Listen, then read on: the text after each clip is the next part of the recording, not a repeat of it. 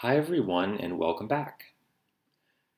One thing I've noticed over the years is that there are times when I express worry or concern about something, whether it relates to work or my personal life, and the person I'm speaking with says something like, I'm sure it will all work out, or seems to convey with their body language, for example, a shrug of the shoulders, that they would be just as happy with changing the subject.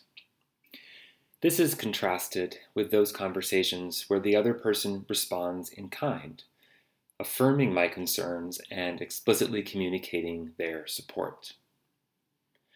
While I think these differing responses sometimes result from personality differences, some people just don't like or see the point of talking about stuff that worries them. I've started to observe that there are also cultural factors that can shape the extent to which a person openly discusses their anxieties with others. For example, when I lived in Sydney, Australia for about 18 months when I was in my 20s, I found it difficult to find people with whom I could have the kinds of conversations about daily concerns that I did and still do in the US. I recall talking about a work related issue with a colleague in Sydney who said that in Australia the general attitude is work to live rather than live to work. In other words, don't take life too seriously.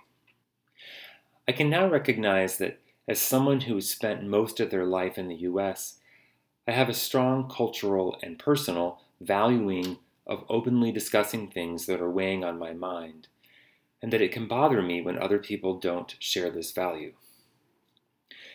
It's helpful, though, to remind myself that if someone doesn't want to engage in this kind of conversation, I don't need to take it personally. It might be the case that they simply don't share that particular cultural value with me. If you have any questions or comments about this episode, I would love to hear them at iccimodel@gmail.com. And as always, thanks for listening.